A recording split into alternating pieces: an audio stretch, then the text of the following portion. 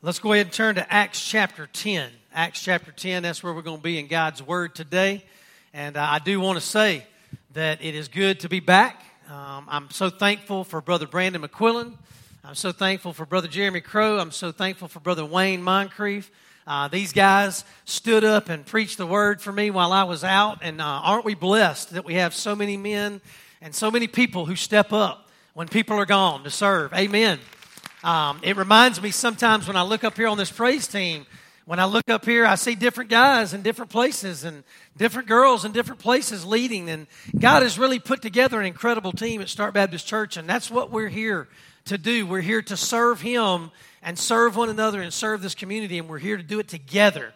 And I'm so glad that when one piece of the puzzle is pulled out, another piece is inserted. I'm so glad that ministry keeps moving and keeps going.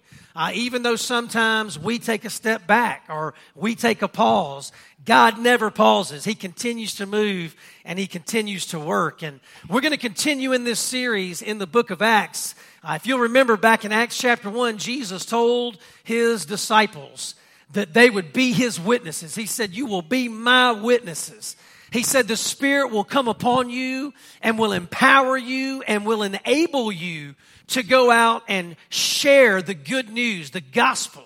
And that's what they've been doing. Jesus said, "Hey, you'll go into Jerusalem." He said, "You'll go into Judea, you'll go into Samaria, you'll go to the ends of the earth, and you'll be my witnesses." And we've seen that throughout the book of Acts. And I'm going to tell you something, we're going to see it again today. Today we're going to see just how powerful God can be, right? When we put our eyes on Him, take our eyes off of self, and put our eyes on Him, we'll see what God can do, because as we see in God's Word, God shows no favoritism. When it comes to salvation, when it comes to reaching every person, every nation in this world, God shows no favoritism. I heard a story about President Thomas Jefferson, and I want to share it with you. President Thomas Jefferson and a group of his companions were traveling across the country on horseback. They came to a river that had overflowed its banks, and the storms had washed the bridge away. And so the riders, including Thomas Jefferson, had to cross the river on horseback. And they knew that they could be injured. They knew that they could possibly even drown. Well, there was a stranger standing there. He was looking across that river, and he was looking back at President Thomas Jefferson and these soldiers. But this stranger didn't have a clue who that was. And he looked at each one of those soldiers as they got on their horse and they crossed into that river. But he watched them, and the one that he approached was the president. And he asked the president, "Can I ride with you across this river?" And the president agreed without any hesitation.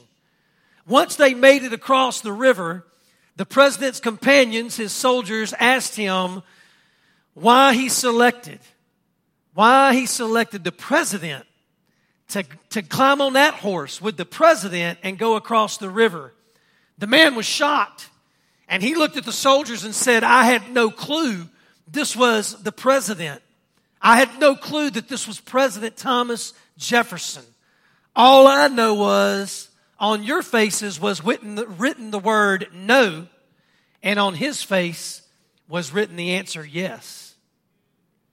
And so this stranger was looking at each one of these soldiers, asking himself, "Will he give me a ride? Will he give me a ride? Will he give me a ride?" And every one of their faces, every one of their persona, if you will, said no to him. But the president's face and the president's persona said yes. That's an incredible story. I want to ask you this morning a couple of questions. First of all, have you ever suffered because of favoritism? Have you ever suffered personally because of favoritism? Now, before you answer that question boldly with yes, I have suffered through favoritism, you better ask this question too. Have you ever caused someone to suffer because of favoritism?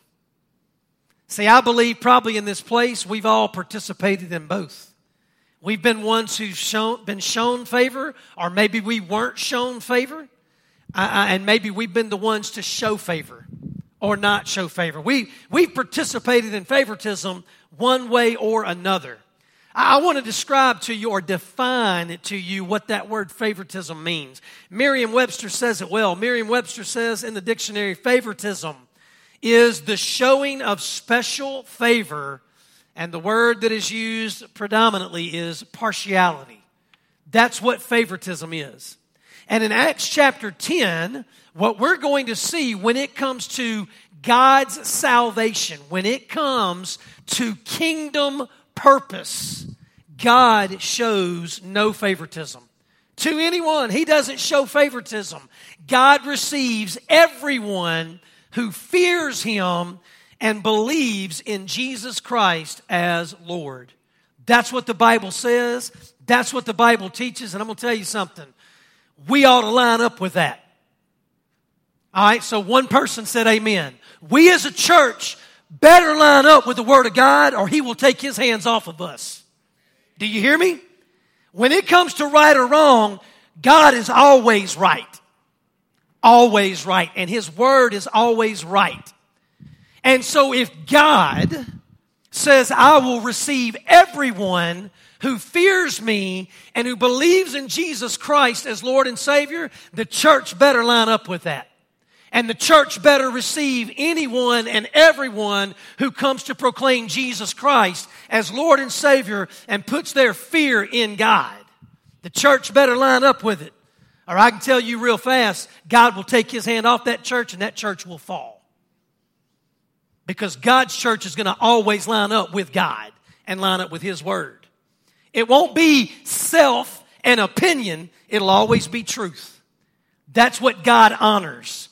And that's what God uses in a world to make a kingdom impact. And I'm going to tell you, I don't want Start Baptist Church to just make some kind of impact. I want Start Baptist Church to make a kingdom impact because it's the kingdom impact that will last forever. Forever. And that's what I want us to see today. And I believe we'll see it in a guy named Peter. Matter of fact, let's look at Acts chapter 10, verses 1 through 8. Before we get to Peter, we're going to get to a guy named Cornelius. And you're going, who? Exactly. He's a guy that don't have a lot of scripture written about him, but what scripture he does have written about him is very important. Listen to what it says. Acts chapter 10, verses 1 through 8 says, At Caesarea, there was a man named Cornelius, a centurion in what was known as the Italian regiment. He and all his family were devout and God-fearing. He gave generously to those in need and prayed to God regularly. One day, at about 3 p.m, he had a vision. He distinctly saw an angel of God who came to him and said, Cornelius. Cornelius stared at him in fear. What is it, Lord? He asked. And the angel answered, Your prayers and gifts to the poor have come up as a memorial offering before God. Now send men to Joppa to bring back a man named Simon who is called Peter. He is staying with Simon the tanner, whose house is by the sea. When the angel who spoke to him had gone, Cornelius called 2 of his servants and a devout soldier who was one of his attendants. He told them everything that had happened and sent them to Joppa. Now I want you to see right off the bat in Acts chapter 10, so far, this ain't about Peter. This is about Cornelius.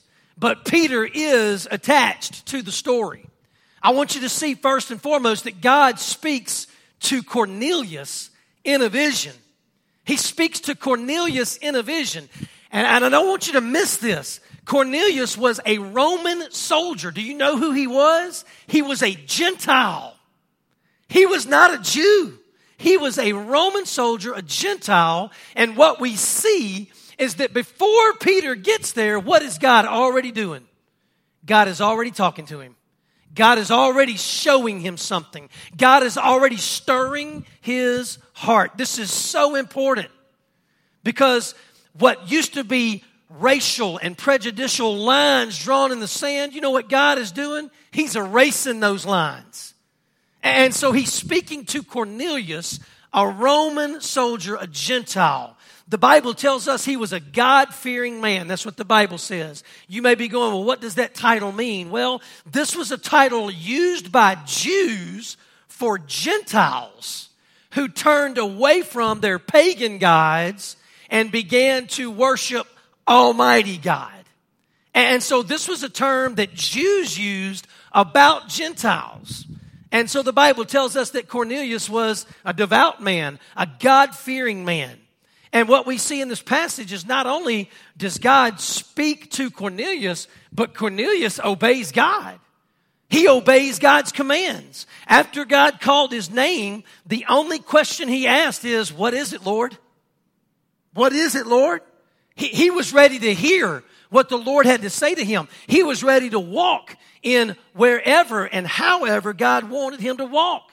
And so he went and shared the news of what God had said to him with his servants. And one of his servants was a devout servant. Another one who would have been called religious in the day. And so he sends them on their way towards Peter. And you might be thinking, well, why Peter? Why didn't he send him to one of the others? Why didn't he send him to Saul or Paul? Or why didn't he send him to, one of the other apostles? Why does he single out Peter? Well, Peter was on a roof praying at Simon the tanner's house. And the Bible tells us that he was hungry and he was ready to eat. But God. Amen? But God. I want you to see a but God story in Peter's life right now. And you might be thinking, well, wasn't Peter fired up? And wasn't Peter preaching the gospel? And wasn't Peter going to Samaria and all these places and praying over them? And wasn't the Holy Spirit falling on people? Yes. But Peter ain't perfect. Neither am I. Neither are you. And sometimes God has to show us something. And just as he spoke to Cornelius, watch what he does to Peter. Acts chapter 10, beginning in verse 11. It says he saw heaven opened. So Peter sees a vision. He saw heaven opened and something like a large sheet being let down to earth by its four corners. It contained all kinds of four-footed animals as well as reptiles and birds. Then a voice told Peter, "Get up, Peter, kill and eat." And look at how Peter responds. "Surely not, Lord," Peter replied. "I have never eaten anything impure or unclean." The voice spoke to him a second time. "Do not call anything impure that God has made clean." This happened 3 times, and immediately the sheet was taken back to heaven. While Peter was wondering about the meaning of the vision, the men sent by Cornelius found out where Simon's house was and stopped at the gate. Now, why do you think they stopped at the gate? Because they were in a Jewish place. And guess what? Gentile men, they weren't welcome inside the gate. So they stopped at the gate. The Bible says they stopped at the gate. They called out asking if Simon, who was known as Peter, was staying there. While Peter was still thinking about the vision, he's still trying to figure out, God, what are you doing? What are you saying to me? While he was still thinking about the vision, the Spirit said to him, "Simon, 3 men are looking for you. So get up and go downstairs. Do not hesitate." Do you see those 3 words? Do not hesitate. That's pretty important. Do not hesitate to go with them, for I have sent them. Peter went down and said to the men, "I'm the one you're looking for. Why have you come?" The men replied, "We have come from Cornelius the centurion. He is a righteous and God-fearing man who is respected by all the Jewish people. A holy angel told him to ask you to come to his house so that he could hear what you have to say." Again, important words. So that they could hear what you have to say. Then Peter invited the men into the house to be his guests. In other words, that line in the sand at the gate that divided Jews and Gentiles, Peter said, let's get rid of that line. Y'all come on in. It wasn't even his house. It was Simon the tanner's house. But Peter said, come on in. And the next day, Peter started out with them and some of the believers from Joppa went along. So God now speaks to Peter in a vision. God spoke to Cornelius in a vision, and Cornelius obeyed God immediately and said, go to this guy. Go to this guy. Find this guy and tell him to come back. And so now God speaks to Peter in a vision, and Peter's vision is just a little bit different than Cornelius' vision. Just as God spoke to Cornelius, he spoke to Peter. And what Peter is about to find out is that God had a divine plan for a divine appointment. Have we been talking about some divine appointments the last couple of weeks? I know we have. We've been talking about divine appointments, right? God putting us in front of people and with people for a kingdom purpose. And so God had a divine plan with a divine appointment. And it was an incredible truth for all of Jesus' witnesses, the ones that Jesus said, you'll go and be my witness. Initially, Peter does what? He hesitates. How do I know he hesitates? Because the angel has to come back to him, and what did the angel say? 3 words. Do not hesitate. See, Peter was stuck on that roof going, God, what are you saying to me? What are you trying to tell me? This vision, you had to show it to me 3 times. Listen, when God has to say something 3 times or show you something 3 times, you better wake up. You better wake up. It's pretty important, amen? I would say when God tells you 1 time, it's important. When God shows you 1 time, it's important. But if he has to tell you 3 times, right, you better wake up. And so initially, Peter hesitates. Let's talk about that vision and what made him hesitate. God gave him a vision about clean and unclean food. But this was not about food, was it? Even though Peter was hungry and Peter was getting ready to eat, God just took something that was tangible and something that was in front of Peter to show him, hey, you're missing the big picture. You're missing the big point. God was about to move Peter spiritually and evangelically, not just physically. And the Lord reminds Peter of Jesus' own words when the angel said, hey, get up and kill and eat. What does Peter say? No way. No, never. I've never done that. I'm not eating something that's unclean. But what does the Lord remind Peter? The Lord reminds Peter of Jesus' words, and those words are found in Mark 7. And you know what Jesus said? Jesus said, all foods are clean. What God has made clean, don't call unclean. But as we see, it takes 3 times for the Lord to explain that for Peter. Peter wonders, what is this really about? This was not about changing Peter's diet. Anybody here ever gone on a diet? Probably most of us, all of us. Maybe 1 or 2 hasn't, right? I've always said I don't like diets because the first 3 letters of diet spells die. Okay? I'm one of those that likes what God said in Genesis chapter 1 and chapter 2 in the creation story before sin. You know what God said? Go and eat freely. Right? But sin messed things up, didn't it? It messed things up. It messed food up. It messed us up. And so Peter's thinking about eating. He's thinking about food. And God says, boy, I don't want you thinking about food. I want you thinking about kingdom. I want you thinking about ministry. And so Peter is thinking about Old Testament law. Do you know what the Old Testament law was? Leviticus chapter 11. Do you know why that law was given? It was to separate themselves from the idolatry of the people around them. That's what it was all about in the Old Testament. But Peter ain't living in the Old Testament, is he? Peter's not living under the old covenant, is he? Okay, do I need to go back and teach the Old Testament? Peter is not living under the old covenant. You know what Peter is covered by and living in? The new covenant, which is the life, the death, and the resurrection of Jesus Christ. Right? That's what he's living under.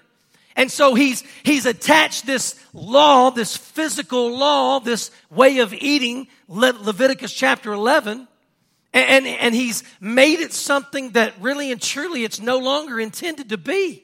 That's why Jesus said in Mark chapter 7, all foods are clean. What God calls clean, no one can call unclean. It just shows you how easy it can be. How easy it can be to fall under old law when Jesus said, I have made all things new. I have fulfilled that law. So now you live under this covenant and not that covenant. So with the life and the death, the resurrection of Jesus, the new covenant has begun. The new covenant is being lived out. And so God ended those dietary restrictions. And I'm going to tell you, God's teaching Peter, he's about to end some racial divisions and some prejudice divisions that have been put up, right? Prejudices and racism, all of those things are about to be knocked down. And so the angel says to him, do not hesitate. In other words, get down off of this roof and get down there and meet these men that were sent to you by God. And what does Peter do? He obeys. He stops thinking and wondering and questioning, and he goes immediately downstairs. In this moment, he even invites the Gentile men into Simon the tanner's house. The Gentile men crossed through the gate. Don't you know there were some people watching that? And don't you know there was probably some oohing and some ahhing and how dare he going on? Oh yeah, there were some people looking at that going, what is this? Peter says, come on in. So to make a long story short, Peter sets out with them. That's what the Bible says right there in that last verse we read. Peter sets out with them. He goes to Cornelius' house. The Bible tells us that Cornelius' house is filled with a large gathering of people. That's what Acts chapter 10 says. A large gathering of people. And Peter, he even acknowledges the truth, right, that all of them would have known. Here's what he says. He says, it is against our law, and it's an old law, by the way. He says it is against our law for a Jew to associate with or visit a Gentile. He says that right off the bat, but guess what he's doing? Guess where he's doing that? He's doing that in a Gentile house. He's saying, I recognize a law that I have come accustomed to, that I have submitted to in the past. It is a Jewish law that I have agreed with. But he went on to say, but God. Don't you love this? Peter says, but God. God has shown me that I should not call anyone impure. Notice now, Peter gets it, right? He didn't get it on the roof when he was wondering and thinking and wondering and thinking. No, he just did what God told him to do. He obeyed God, and in the obedience, God says, here's what it's about. Because now he's standing in the Gentile house, and he says, here's what it's about. Here's what he says. He says, God has shown me that I should not call anyone impure or unclean. That's what he says to Cornelius. And so Cornelius tells him all about vision from God and what he said and what he did. And guess what it does? It sets the stage for Peter to be Jesus' witness. Right? Not in Jerusalem, but in a Gentile land, in a Gentile house with a Gentile audience. Of all people, you might at the beginning of the story go, why Peter? Now you know. Peter is about to be a part of God breaking down all kinds of walls and barriers and divisions that were set up by Jews and Gentiles. He's about to wipe it all out through Peter's obedience. So what does Peter do? Look at it with me in verse 34. Then Peter began to speak. I now realize how true it is that God does not show favoritism. Look at what he said. He said, I now realize. Right? So even when he was walking with God, even when he was serving God, Peter still struggled, didn't he? He struggled between right and wrong. He struggled between what is good and what is bad. But thank God, God keeps speaking to us. Amen? And God keeps teaching us, and God keeps giving us opportunities to get it right. Because Peter says, I now realize how true, I realize the truth, how true it is that God does not show favoritism, but accepts from every nation the one who fears him and does what is right. And watch this. Verse 36, you know the message God sent to the people of Israel. How is he saying that? Because Cornelius is already what? Praying to God, talking to God, listening to God. Now, it doesn't mean that he is saved yet. It means that God has begun, right? Begun the process of salvation, stirring his heart, making him aware of who God is and what God has done and what God can and will do. So he says, you know the message God sent to the people of Israel, announcing the good news of peace through Jesus Christ. So up to this point, when has Cornelius mentioned that name? He has not. Up to this point, he has not mentioned Jesus Christ. You want to know why? It's probably because one of two things. Either he hasn't heard about this Jesus Christ yet, or he didn't understand who this Jesus Christ was. But Peter's about to give it to him. He says, I'm announcing the good news of peace through Jesus Christ, who is Lord of who? Of all.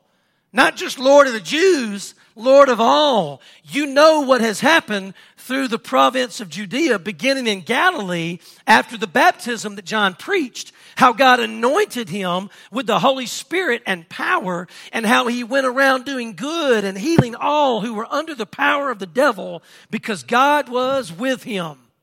We are witnesses of everything he did in the country of the Jews and in Jerusalem, and they killed him by hanging him on a cross.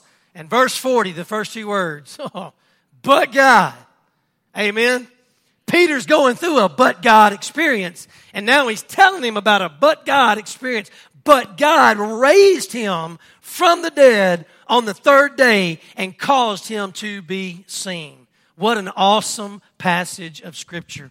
This is the preaching of the gospel of Jesus Christ that brings salvation, that brings life change for anyone at any time, at any place who fears God and believes him. So Peter speaks the gospel. Don't miss this. He didn't just go and carry him some food and say, God bless you. And don't miss me. Don't miss my point. That's a good thing. Feed people who are hungry. Put clothes on people who are naked. Do good things. But I'm going to tell you something. At some point, you got to speak Jesus Christ. What separates the church from feeding people from some other organization that feeds people? What's the difference? I'll tell you the difference. It's the message that we have inside of us that needs to be outside of us. And so Peter speaks the gospel message. He doesn't just stand there and, hey, how you doing? Love you. He speaks the message of the gospel, and it is the message of the gospel that offers salvation. At this point, he understands the truth of God's salvation and that it is available to everyone who fears God, to everyone who will hear and believe and receive Jesus Christ. What does he preach? Let's keep it real simple. The life, the death, and the resurrection of Jesus Christ. You can find it all right there in verses 34 through 40. He didn't leave nothing out. Life, death, resurrection of Jesus Christ. That's what he preached. That's what he spoke. And guess what the Bible says? I'm not going to try to read the whole passage, but the Bible says the Holy Spirit of God is poured out on who? Guess who? The Gentiles. Yeah. The Holy Spirit of God is poured out on the Gentiles, the them, right? Over theirs. They. Yeah. The Holy Spirit of God is poured out. The ones who traveled with Peter were most likely Jews. Right? And the Bible says they were amazed at what was happening. Why were they amazed? Because up to this point, the only time they had ever seen the Holy Spirit fall was on who? On Jews. But now guess what they're seeing? Man, what God did in Jerusalem, what God did in Judea, what God did in Samaria, God's doing here. Same God, amen? Yeah, the same God that saved Jeff in Stark, Louisiana, is the God who's saving people over in Nicaragua. Same God who's saving people down in Australia. Same God who's saving people over in Europe and Asia and China. God can, God does, and God will. Despite me and my favoritism sometimes and my partiality sometimes. These Gentiles believed. That's what the Bible says. And because they believed, the gift of the Holy Spirit was now theirs. You know what Peter said? What can stop us from doing what? Baptizing. He just saw the Holy Spirit fall on him. Now he said, let's make it even public and let's make it relevant. Let's get out here and get in the water so that we can talk about the death and the resurrection. The old gone, the new is here. So he takes them right out and baptizes them, right? The believers, they're amazed. And the Gentiles, you know what they do? Hey, Peter, can you stay a couple more days? Can you stay a few more days? And guess what? Peter does. And I kind of wish this chapter kept going, right? So that we could hear more testimony being preached, more gospel message being preached, more people saying yes to Jesus, more Holy Spirit falling, more baptism. I wish we could see that, but here's the truth. I bet it happened. I bet it happened. You know why? Because God says when His word goes out, it will not return void. That's a promise of God. God shows no favoritism. God shows no partiality. None. Maybe that's why Jesus said and showed that we are to pray for our enemies. That we are to love even our enemies. That we are to pray for those and love on those, even the ones we disagree with. Why? Because God shows no partiality. I mean, if God can save me, God can save you. If God can save me, God can save anybody, anywhere, anytime, any place. Any nationality, any skin color. Because God shows no partiality. Period. None. So neither will I. And neither will we. Start Baptist Church. When somebody comes in and wants to hear the gospel message, we're going to give it to them. Notice I didn't say I'm going to give it to them. I said we're going to give it to them. Because God's going to give you opportunities just like He gives me, right? Not just to put a piece of bread in front of somebody, but to give them the bread from your mouth that's in your heart that God gave you, that saved your life. Not your physical life, but your spiritual life, your eternity. That's who we want to be. That's who we have to be. Because this world, right? It is suffering. This world is suffering. This world is in chaos. It's in complete and utter chaos. And there's only one man who can, who does, and who will make the difference. And His name is Jesus. And how dare me ever withhold Jesus from anybody or anyone, because God never withheld Jesus from me.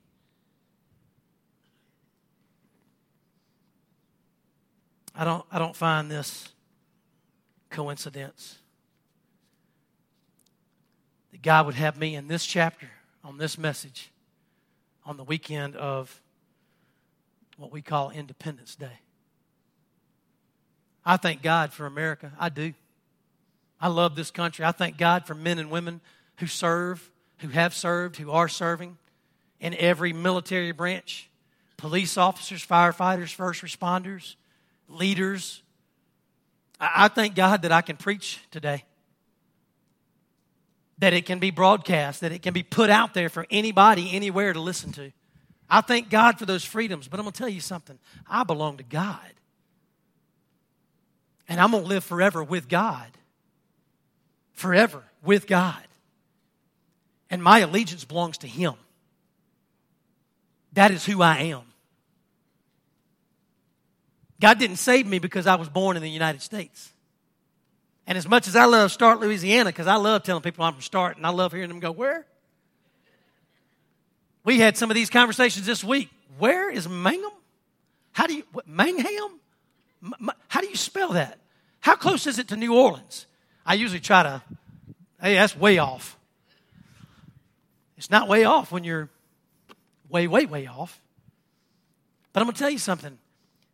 You better be careful who you identify yourself as, because you will become who you identify yourself as. You will serve who you identify yourself as. You'll begin to tell yourself who you are and whose you are and why you are, and you'll miss what God says. Because see, God says, I'm His child, that I was created in His image, that it was God who breathed the breath of life into me, not the United States. It wasn't even my mom or my dad that breathed life into me. It was God who breathed life into me. Am I proud to be a Thomas, born of John and Pat? Absolutely I am. I thank God for the mom and dad He gave me. I tell people this all the time. I go to OCS now, and I'm no longer Coach Thomas. I'm Miss Thomas's husband, right? Or I'm one of the Thomas kids' daddy. Like the whole Coach Thomas thing, there's a few still around. They go, Coach Thomas, and people are like, what? But here's the thing. I'm not identified as Marty's husband or Katie's daddy or Jacob's daddy or Jonah's daddy or Frank. You know who I am? I'm a child of God. That's who I am. And He has blessed me with the opportunity to be a husband and a father, to be a child, to be a citizen of this country, to be a member of this community. But none of that defines who I really am. And none of that should ever set up walls and barriers to separate me from anybody else, anywhere.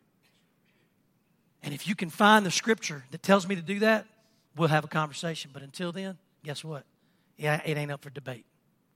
Because I read Acts chapter 10 where Peter says, I realize the truth now that God shows no favoritism. And if I'm going to say I love God, guess what? I better say I love people. And I better not put a but behind it. But, no, I love God and I love people. Do I have to agree with them all the time? No, because I don't. Do I have to like the way they live or like the choices? No, I don't. But here's the thing. If I love God, I got to love people. And I got to pray for them, and I got to tell them the truth. Tell them the truth of God's word and allow God to move in them and through them. So if God does not show favoritism, and if God shows salvation, offers salvation to everyone, then as His witnesses, we got to do the same. Amen? No favoritism. The gospel message, the truth of God's love, it is not ours to contain and to offer to whomever we want to, whenever we want to. Oh no, it is God's gospel, it is God's truth, and it should be offered whenever, however, and to whomever God puts in front of us, or whomever, however, or wherever God takes us. So, as Cornelius and as Peter, let's be ready to hear what God has to say to us. Let's be ready to see what God has to show us. And let's be ready to obey. Amen?